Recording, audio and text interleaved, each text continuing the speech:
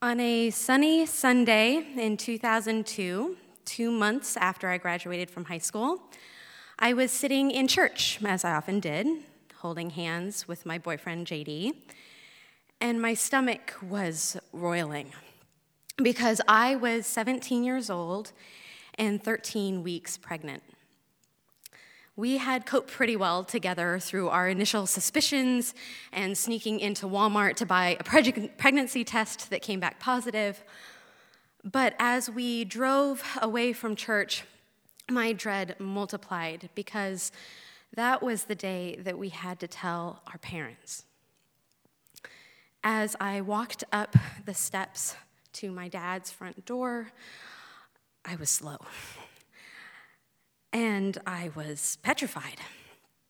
And my dad is loving and generous and not stern per se, but I had a fairly strict upbringing. No sugary cereals or snacks in the house. My grades were expected to be high, and I wasn't allowed to date until I was 16.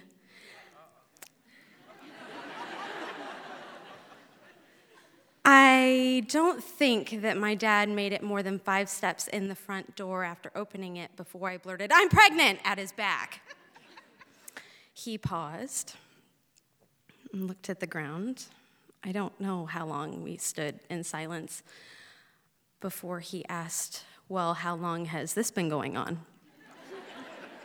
I didn't really know how to respond. So I said, "A while."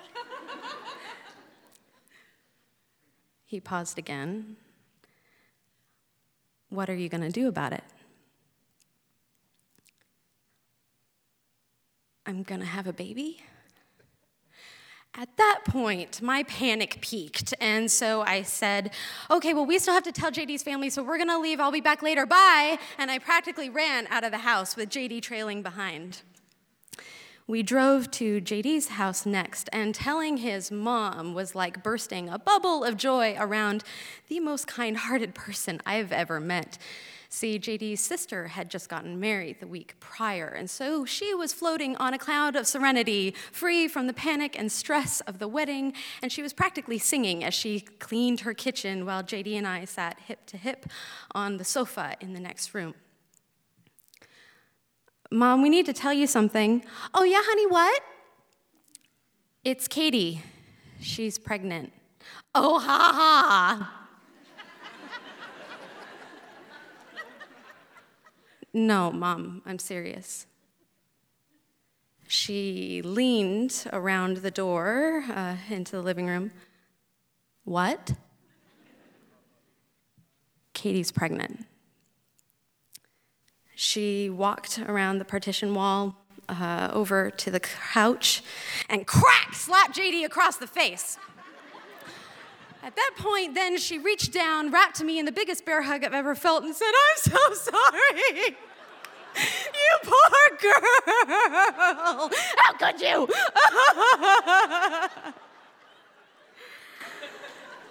Now, before you get the idea that this is some kind of Lifetime movie where the lens is gray and everybody is staring tensely at one another, it was actually more like a 90s sitcom where random wacky characters come pouring in from every corner. Once she had calmed down, she got on the phone to call JD's dad and granddad, who were on their way back home from working out at the cabin. She called them up. "You need to come home right away. It's Katie. She's pregnant. I'm serious. Hurry home." But remember that this was more than a decade ago, cell service in Alaska on the highway. So what they heard was, "Hurry, it's Katie. Serious, hurry."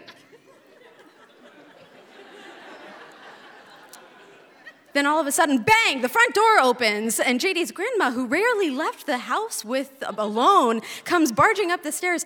"I had this bad feeling. I felt like something was wrong. I came over. Is everything okay?" So then the news comes out. We talk about how far along I am and whether or not I'd seen a doctor. And then bang, the front door opens again. JD's granddad and dad come racing up the stairs. "Is everything okay?" JD's granddad asks. "It's Katie. She's pregnant." Is that all? We practically killed ourselves coming home on the highway. You said it was serious. I thought she had cancer or something. The room at this point was loud, and it was tense, but it was also supportive. I mean, this wasn't even my family, and yet now it was.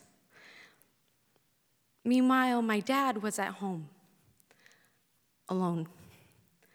My dad, who took me to every dance recital, who was the umpire of my softball team when no other parent would step up, who took me traveling and taught me to ski, who had raised me on his own since I was a year old and my mom passed away. I knew I had to go home to him, but I was terrified. I wasn't afraid of him, but I knew I'd have to face his disappointment, his hurt. I'd have to admit to our betrayed trust and admit that I had abandoned a path that he had worked so hard to build for me. When I went home that night, I was alone as I walked up the front steps. I stepped inside quietly, said, "Hey, Dad, I'm home." I went to my room, and we didn't talk, really talk, for a long time. But in my dad's dining room, there's a spot on one wall where the paint's worn. That's where my son, John, wrote his ABCs for his grandpa in red Sharpie. And that's because the first home that he ever knew was the house that my dad opened to all of us when we came back from the hospital. It was the house that we spent every summer in between years of college, living in the basement together rent-free so that we could save up money for the upcoming school year. It was that college that my dad and JD's mom took us to help pick out, making sure that they had quality childcare for students who had families. My son, John, is 13 now. Next year, he's going to be a freshman in high school. And JD and I's youngest will be a kindergartner.